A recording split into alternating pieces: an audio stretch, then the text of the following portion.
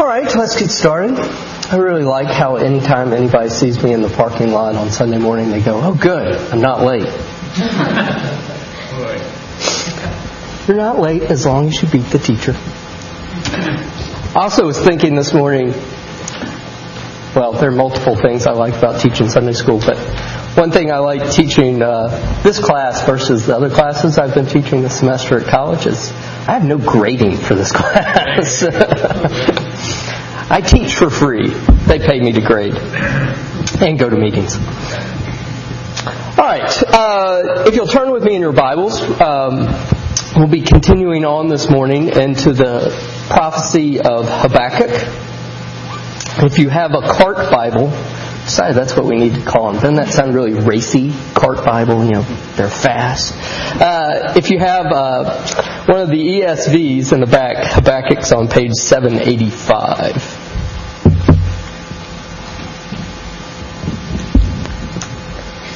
And before we begin, let me open us with a word of prayer.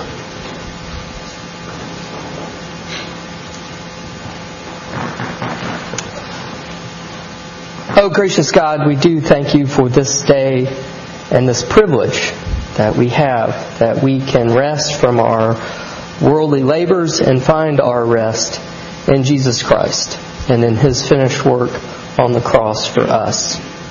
We thank you for this day of joy and gladness, and that we can come and meet your living word in the words of your servants, the prophets. Lord God, we ask that you would instruct us this morning through the words of each other and through the words of your Holy Spirit in our midst. Truly, Lord God, we are gathered in this place, and you have gathered with us. And you've gathered to comfort us, to instruct us, to enable us to glorify you with all our works and words. We ask that you would lift our thoughts to heaven this morning as we consider the words of the prophet and give us insight into how to live in the world around us. For like the prophet, Lord God, knowing who you are raises questions about the things that go on in our world and how we handle them, both from a physical standpoint, but also from an intellectual standpoint and from a spiritual standpoint. And most of all, from a standpoint of our relationship with you, the living God. Strengthen us now by your word, we ask in Christ's name. Amen. Just to recap before we read the first chapter of Habakkuk again, just to go over what we did last week. Last week we looked at, just sort of briefly, who this obscure prophet Habakkuk really is, and considering the nature, he doesn't tell us a lot about himself. And more particularly important, rather than figuring out who Habakkuk is figuring out what the context, the appropriate context for this prophecy.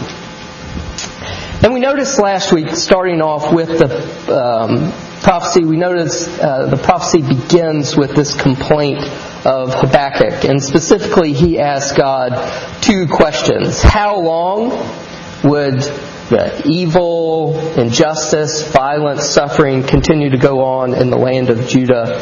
And why righteous people like himself had to watch these things take place? Did God see this going on in Judah?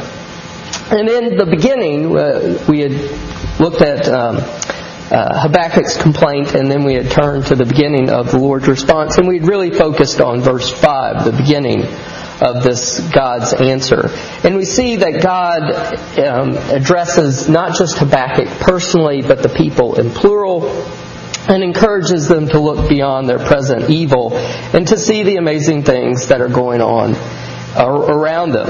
It's, in a way, we talked about how God is broadening Habakkuk's expanse, broadening his vision to see God's actions on a wider scale of human space and history. So, in a sense, God answered Habakkuk's questions. Habakkuk had asked, "How long?" And the Lord promptly answered, saying, "Very suddenly and very soon." Habakkuk had asked, "Why is not justice upheld and violence punished?" And the Lord answered, "My impartial justice shall bring awesome vengeance upon my own people." So this week we're going to focus more on this description. We touched on a little, but I want to focus on this description that God gives of the instruments of His justice, the Chaldeans, and how that description of these Chaldeans prompts Habakkuk's second complaint. So let me read for us. I'll read the entirety of chapter 1 and verse 1 of chapter 2. The oracle that Habakkuk the prophet saw. O Lord, how long shall I cry for help, and you will not hear? Or cry to you violence, and you will not save? Why do you make me see iniquity? Why do you idly look at wrong? Destruction and violence are before me. Strife and contention arise. So the law is paralyzed, and justice never goes forth. For the wicked surround the righteous. So justice goes forth perverted. Look among the nations and see, wonder and be astounded, for I am doing a work in your days that you would not believe if told. For behold, I am raising up the Chaldeans, that bitter and hasty nation, who march through the breadth of the earth to seize dwellings not their own. They are dreaded and fearsome. Their justice and dignity go forth from themselves. Their horses are swifter than leopards, more fierce than the evening wolves. Their horsemen press proudly on. Their horsemen come from afar. They fly like an eagle, swift to devour. They all come for violence, all their faces forward. They gather captives like sand. At kings they scoff, at rulers they laugh. They laugh at every fortress, for they pile up earth and take it. Then they sweep by like the wind and go on. Guilty men whose own might is their God. Are you not from everlasting, O Lord, my God, my Holy One? We shall not die. O Lord, you have ordained them as a judgment, and you, O Rock, have established them for reproof.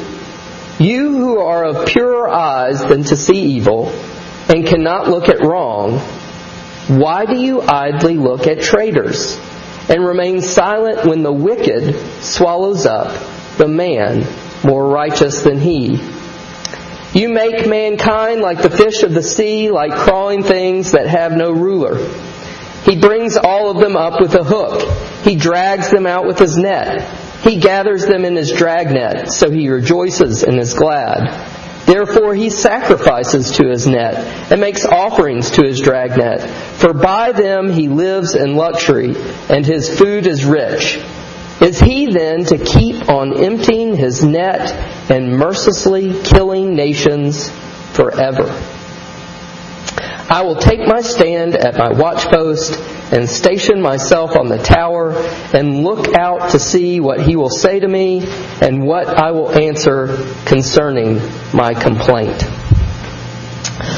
So, thinking about this description that God gives there in verses 6 through 11 of these Chaldeans, what are some of the specific traits that Habakkuk gives us of this people that God is raising up?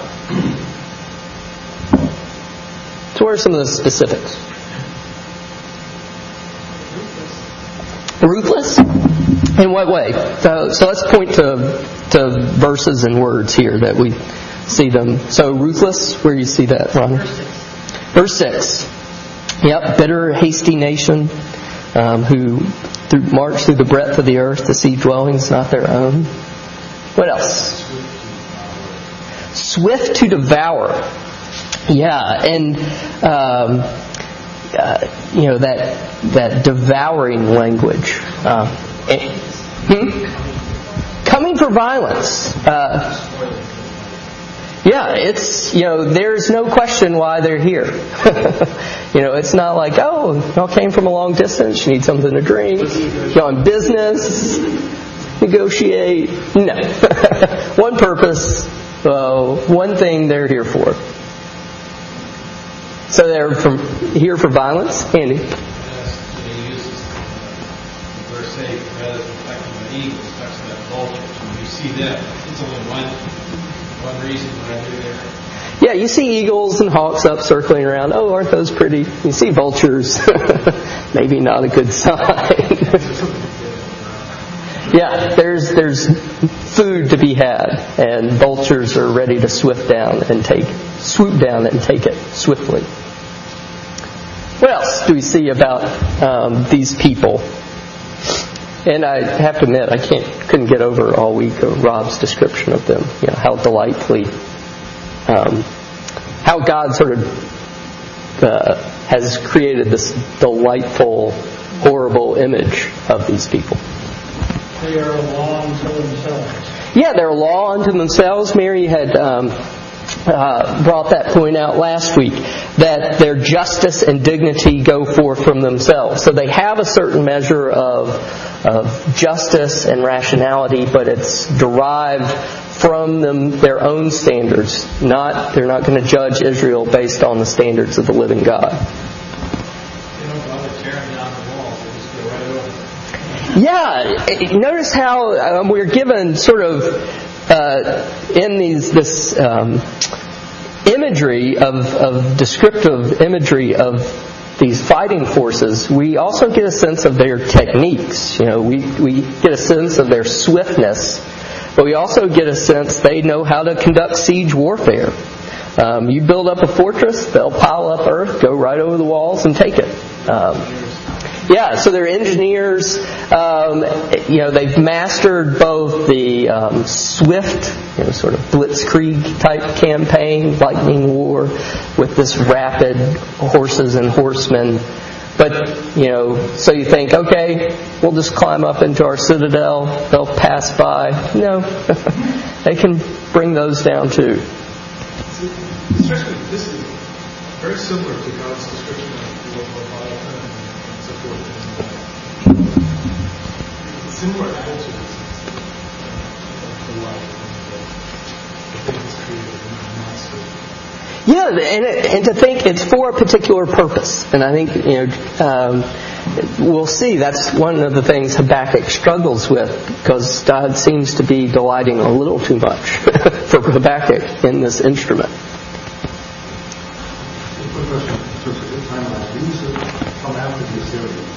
Yes, so these are the Chaldeans, are the new Babylonians. So it's usually the Neo-Babylonians that come to the fore under, good grief, I'm going to completely butcher the guy's name, Nabopolassar.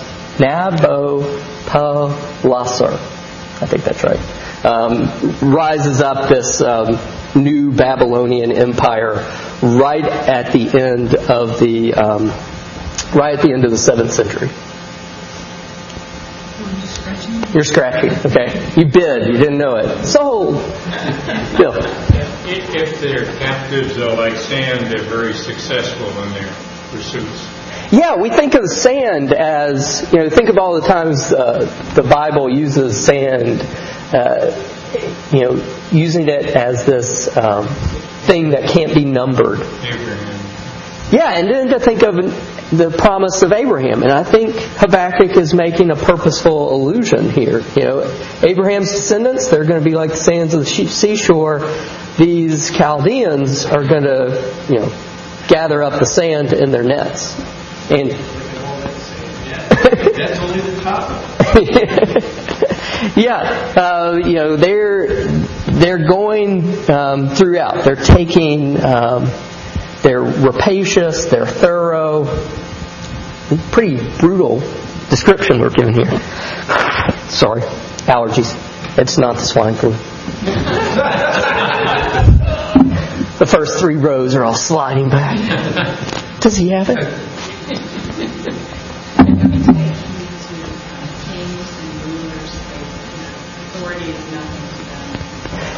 Yeah, Yeah, look how at verse 10 they scoff. They scoff at kings, rulers. They laugh at every fortress. So they don't respect anyone's power and authority because they are so,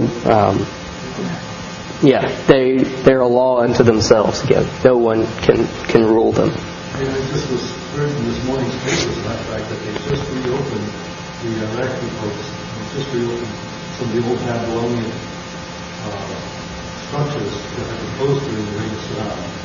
And it's interesting because the first thing they do is fight among themselves as to how to manage it. So they're very contentious people. Yeah, and we see some of that, he describes them, that bitter and hasty nation. And that's one thing about this Neo-Babylonian Empire. Even though we're given this description of how scary and how strong they are, they're very short-lived. And part of that short-livedness is their inability to stay cohesive themselves. To some extent, it also reminds me of the Mongols and their invasion of the Roman Empire. Very similar depiction of characteristics. Yeah, the same kind of swiftness, ruthlessness, and notice there is in this picture we see there is no sort of possible defense. They're so fast you can't run away from them. They're so powerful you climb up into your cities which you think are completely impenetrable, and they'll take those too. I was thinking about the image from Daniel, where you had the successive empires that come along, each of which is more degraded than the one that preceded. Yeah, each one is more degraded, but each one's also stronger. And that, again, is part of the irony that's going to be tripping Habakkuk up. Here, yes, these are your righteous judges you're bringing on us. They're really strong, but they're also really, really wicked. And notice the irony in verse 11, the pair. We start off with verse 6, behold, I am raising up the Chaldeans. So it's very clear that these people are God's instrument, that He's the one bringing them into the land of Judah. But then in verse 11, he closes, God's response closes with, these are guilty men whose own might is their God. So it's this irony that God's instrument here doesn't even recognize Him as God. So He's using them, and they have no concept that their power and authority derive from God. They believe it derives from themselves.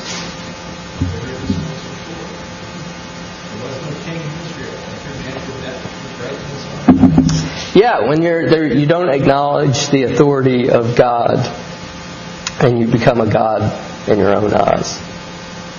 And thinking in these terms, I always think of Calvin talks about the sense of divine we all have, and even though we have this innate sense there is a God, we use that and create gods in our own images.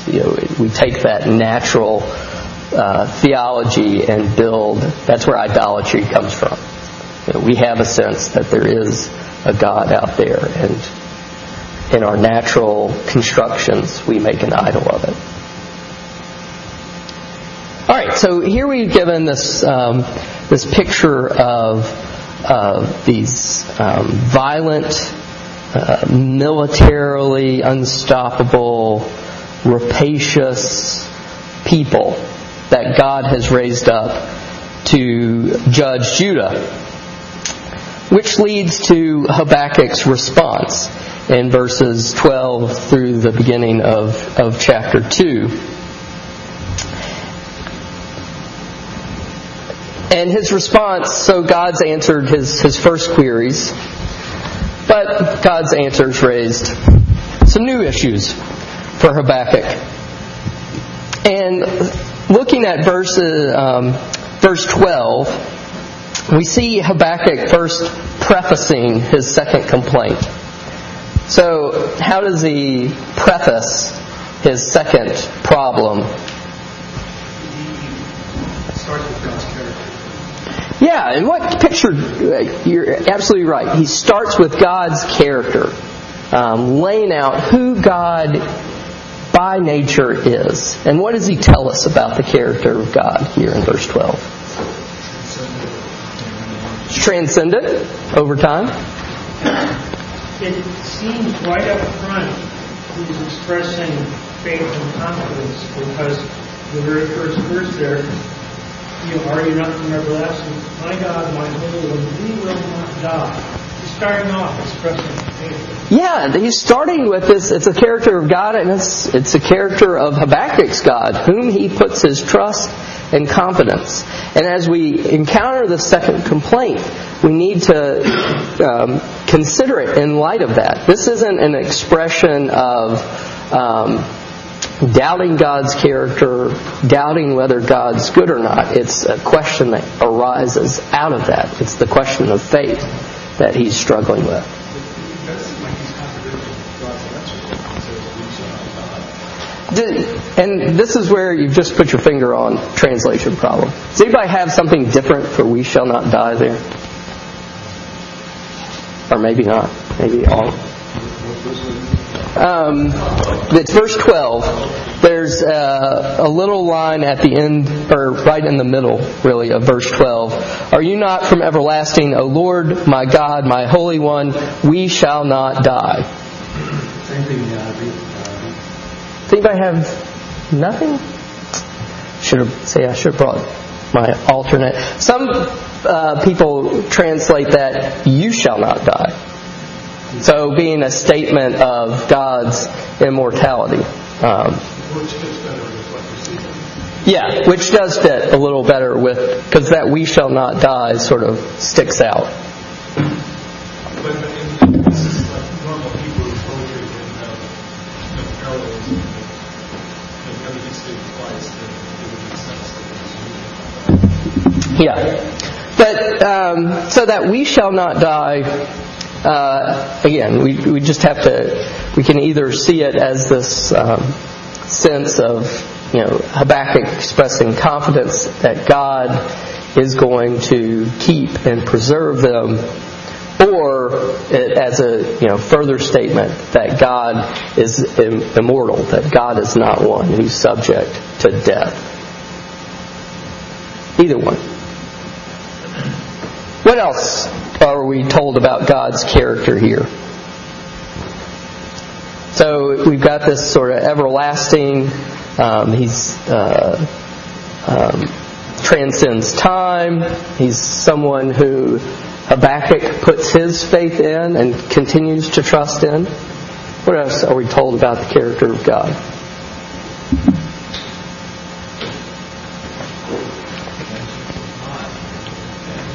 Yeah, that God is the one who is sovereign in judgment.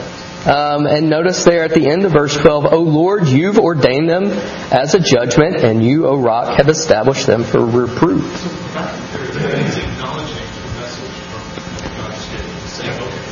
Yep, you're right. We deserve it. You're sending it. He's gotten the first. It's the way he's accepted God's first response. And we'll see his problem comes out of that response as well. So it's answered one set of Habakkuk's questions, but it's created a whole new question for him. I think when you see the word reproof, I'm thinking in terms of discipline. God is not really just judging them to destroy them, but to send them a message for them to try to change, to understand what they've done wrong. Yeah, that it's chastisement. It's for their good and correction. It's not for it's not complete and total destruction. Which again, maybe that fits with the translating that "we shall not die."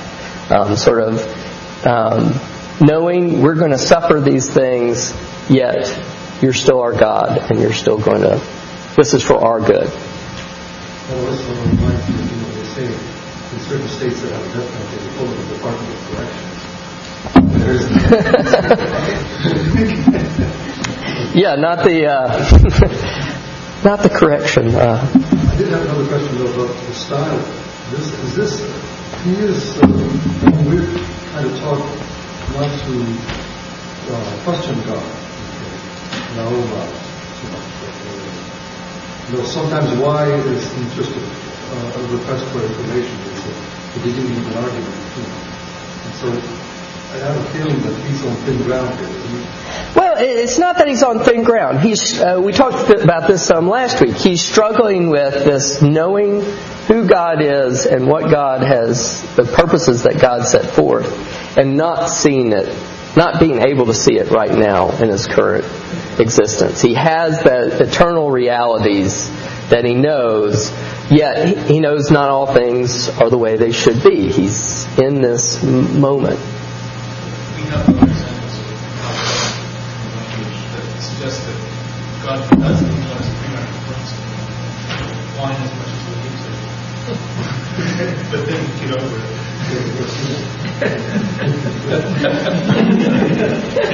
We can be whiners. So it is. You're right, absolutely right. There is a way we can sort of read questions like this as being accusations of God and not coming from a position of faith. But I think we also see examples in Scriptures where we do see people who, from a position of faith, can sort of enter into this dialogue of God for the purpose of understanding a little more how to live in this moment. And sometimes you get, notice even at the end that he's expecting a little bit of a smackdown in the first verse of chapter 2. I'm going to sit here and wait to see how you're going to come and rebuke me for what I just said. So he realizes he's treading into on ground angels fear to go. He's playing devil's advocate. Yeah, he knows he's pushing the boundaries a little bit, and so he's waiting for that rebuke. But it's the way he knows also from the Proverbs that a rebuke from the Lord is the path of wisdom. So it's even if he gets smacked down and God says that's not for you to know, he learns from it. So by asking, it's not asking the question itself. It's what answer does, or what he does with the answer that God gives him. This is actually kind of informative as to how to interact with God during times like this. It's always dangerous to kind of make a theological point looking at what somebody else is doing, or it can be dangerous. But this appears to be the way that people who are who they are recognize that they have a struggle, yet recognize that God is God, approach Him with humility, knowing that even if you don't say what's on your heart when you're praying to God, God knows what's on our hearts. He knows what's in our inmost being. And so there's a temperance here. He's not cursing God. He's not being openly rebellious against God. He's asking this question, saying why? Because that's from his perspective, that's all that he can see, that's all that he can understand. And so he's being who he is, yet he's recognizing his place before God. And so, like we see in chapter 2, he's waiting for the whirlwind to come because he knows that there's something he's not getting here. So this is I think, an informative way on how we, as God's people, can come before Him when we have the tough questions about someone who we know who's going through a terrible time, or a death, or we ourselves are going through difficulty. There's an honesty about it, yet a sense of God's superintending control over this Yeah, it's acknowledging that we struggle with these things.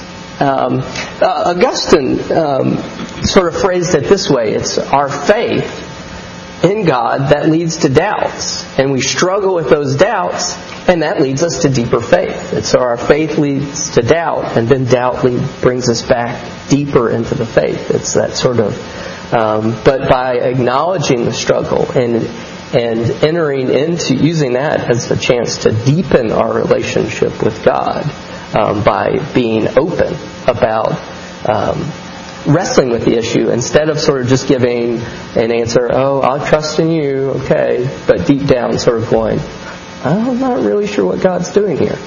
Being open about, I'm wrestling. I'm having trouble with this one, God. I'm having, I know who you are. I know who you're based on your character, but I'm having a hard time at this moment. So using that coming from, and again, notice how his complaint is going to come out of this knowing who the character of God is. That's the source of the problem, is not from wondering, well, who is this God out there and what's He doing? It's, I know who you are. You're from everlasting. I know you're holy. I know you're immortal. I know you're sovereign. I know these people are coming from you.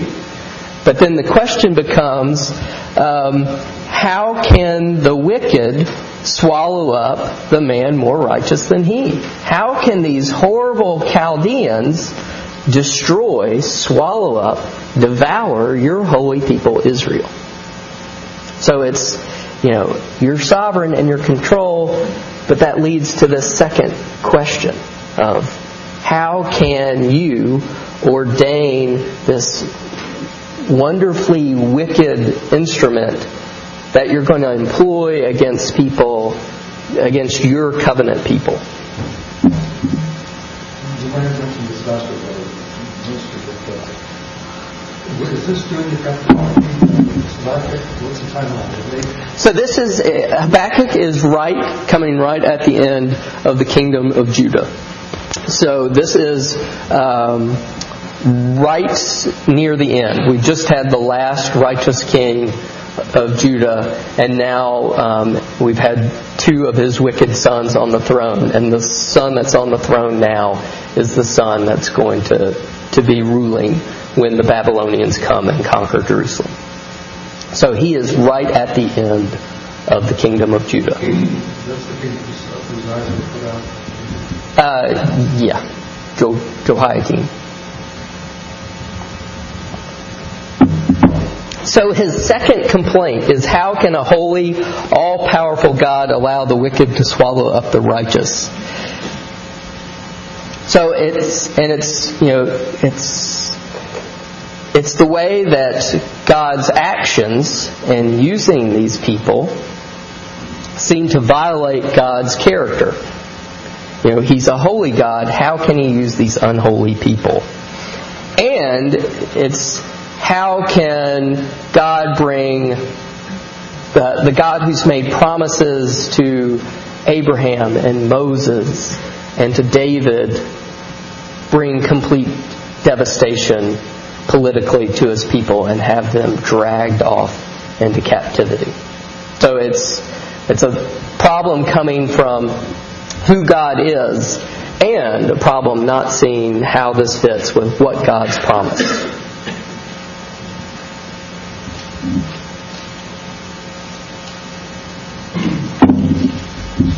So, do we face the issue of this second complaint of Habakkuk? In what way?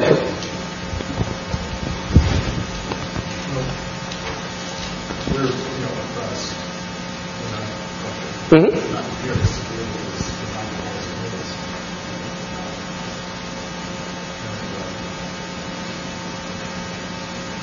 You see them in the prosper, there's that temptation that God's not in control. Yeah, when you see the wicked prosper, when you see the righteous suffer, it raises the question, what's going on? Mary? But the original complaint from God was we're not doing well. We're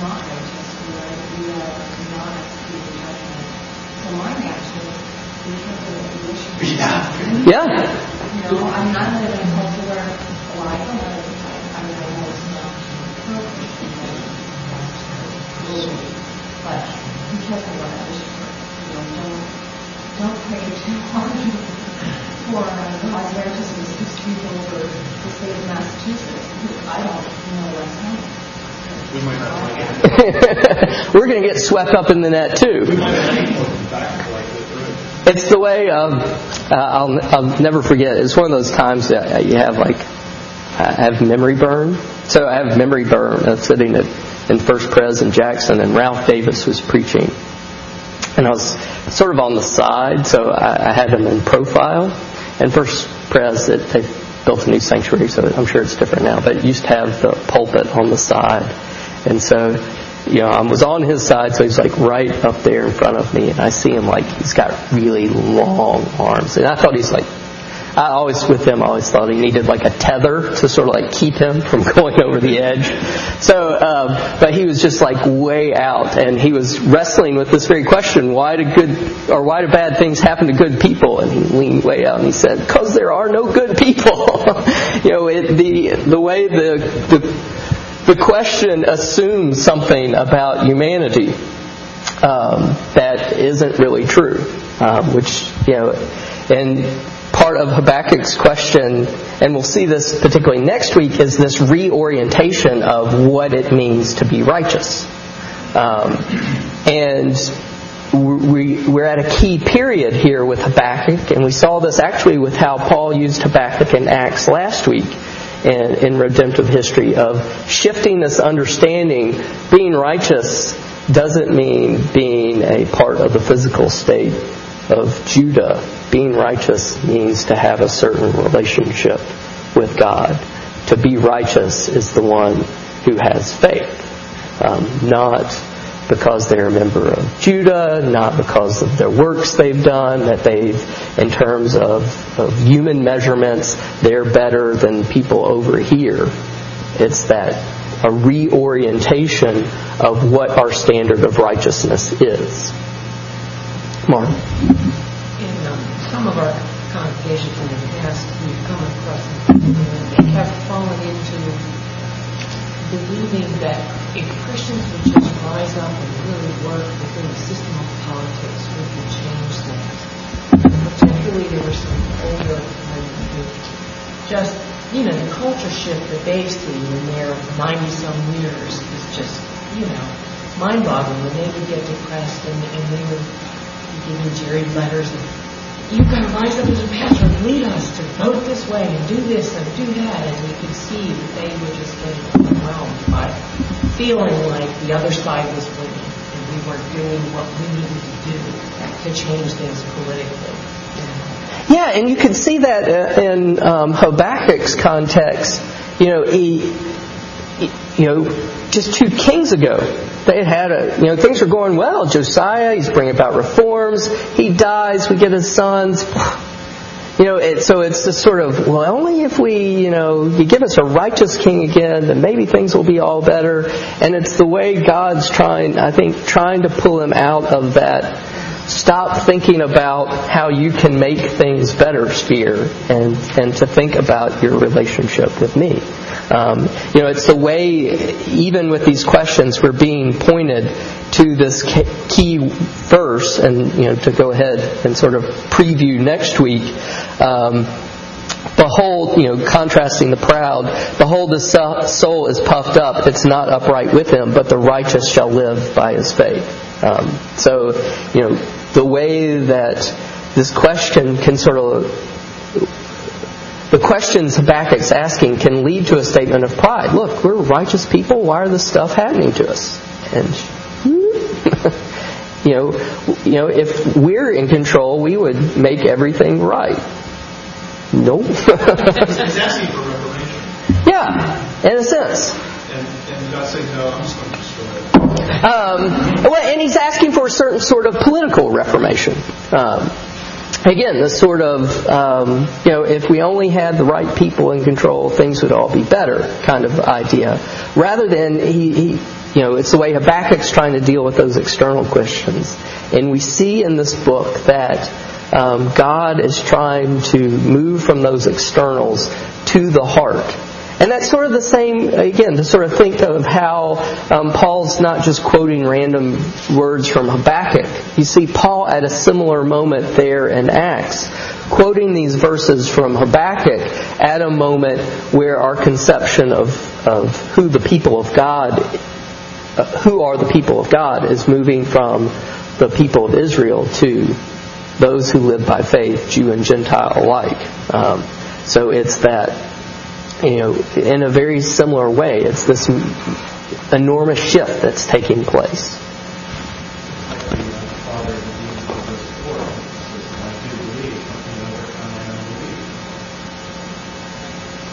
Yeah, it's at that moment. How do we understand what's going on? And to go back to Chris's thing, it's acknowledging the struggle. I want to believe, but how on earth could that happen, take place?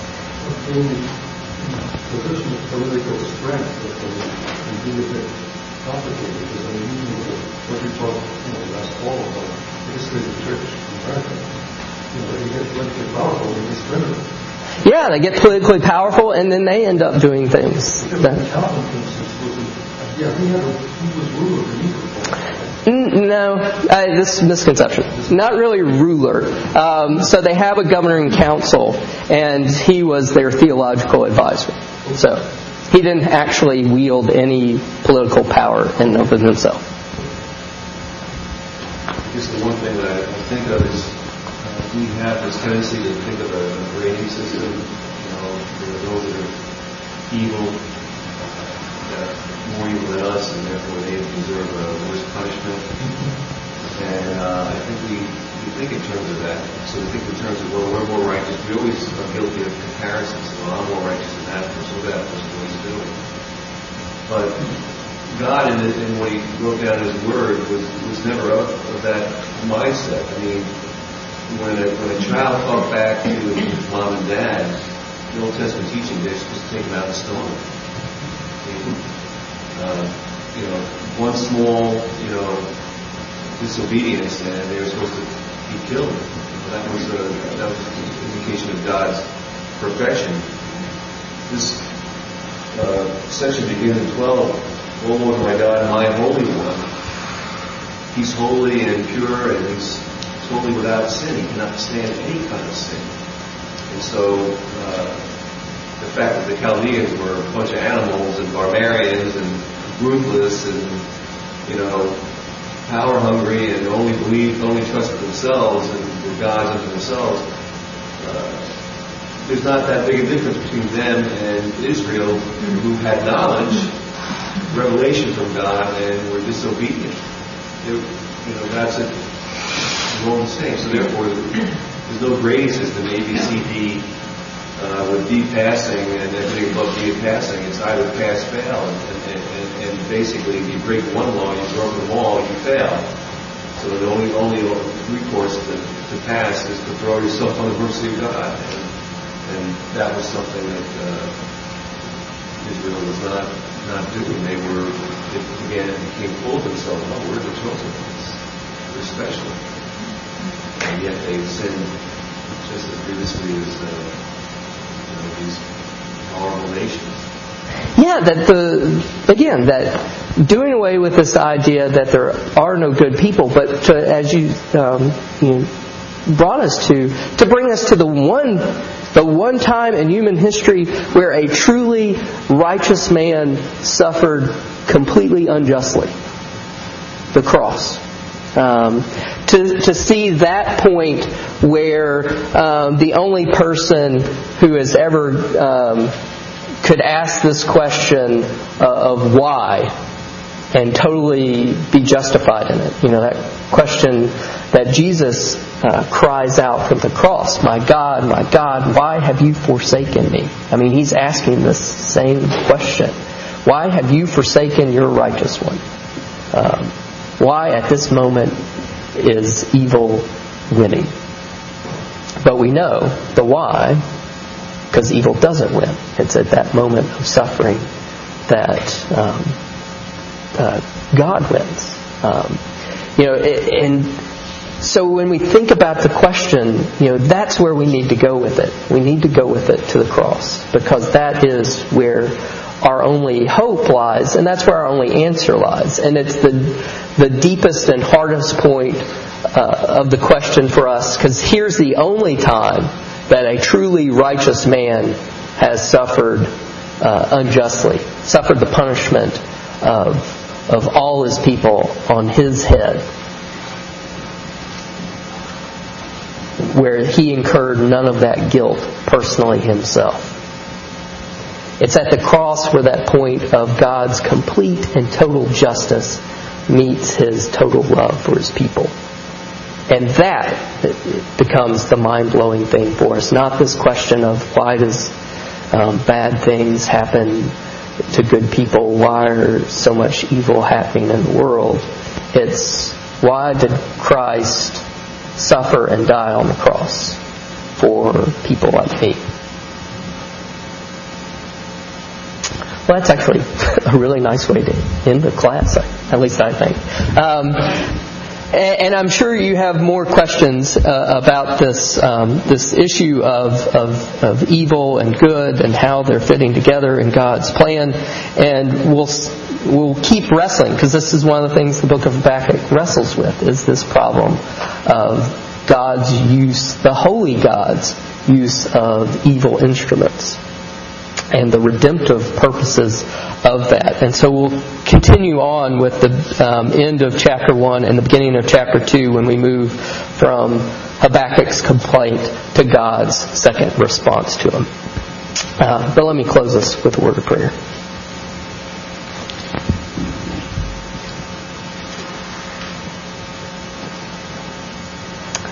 Oh, gracious God, we have gathered here today because of our common faith in the Lord Jesus Christ and His redemptive work on the cross for us. But we confess, Lord God, that our trust in You and our beliefs in Your power, in Your sovereignty, in Your holiness, in Your righteousness, in Your goodness and love often confuse us and create doubts in our lives. Lord God, we ask that You would use these doubts redemptively, that You would sanctify us by them, and that You would use our questions, our struggles, our wrestling with Your existence and Your purposes in our world around us, to deepen our faith, to deepen our wisdom and understanding and trust in You. Because You, Lord God, are the one, the only one in whom we can put our trust. You are our rock and strong place from which we cannot be moved.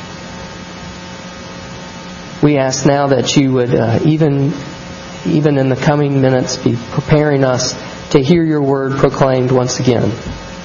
That You would continue to sharpen our faith, equip us to live in this world, and most of all, prepare us to meet our Savior, Jesus Christ, and to live eternally with Him. It's His name we pray. Amen.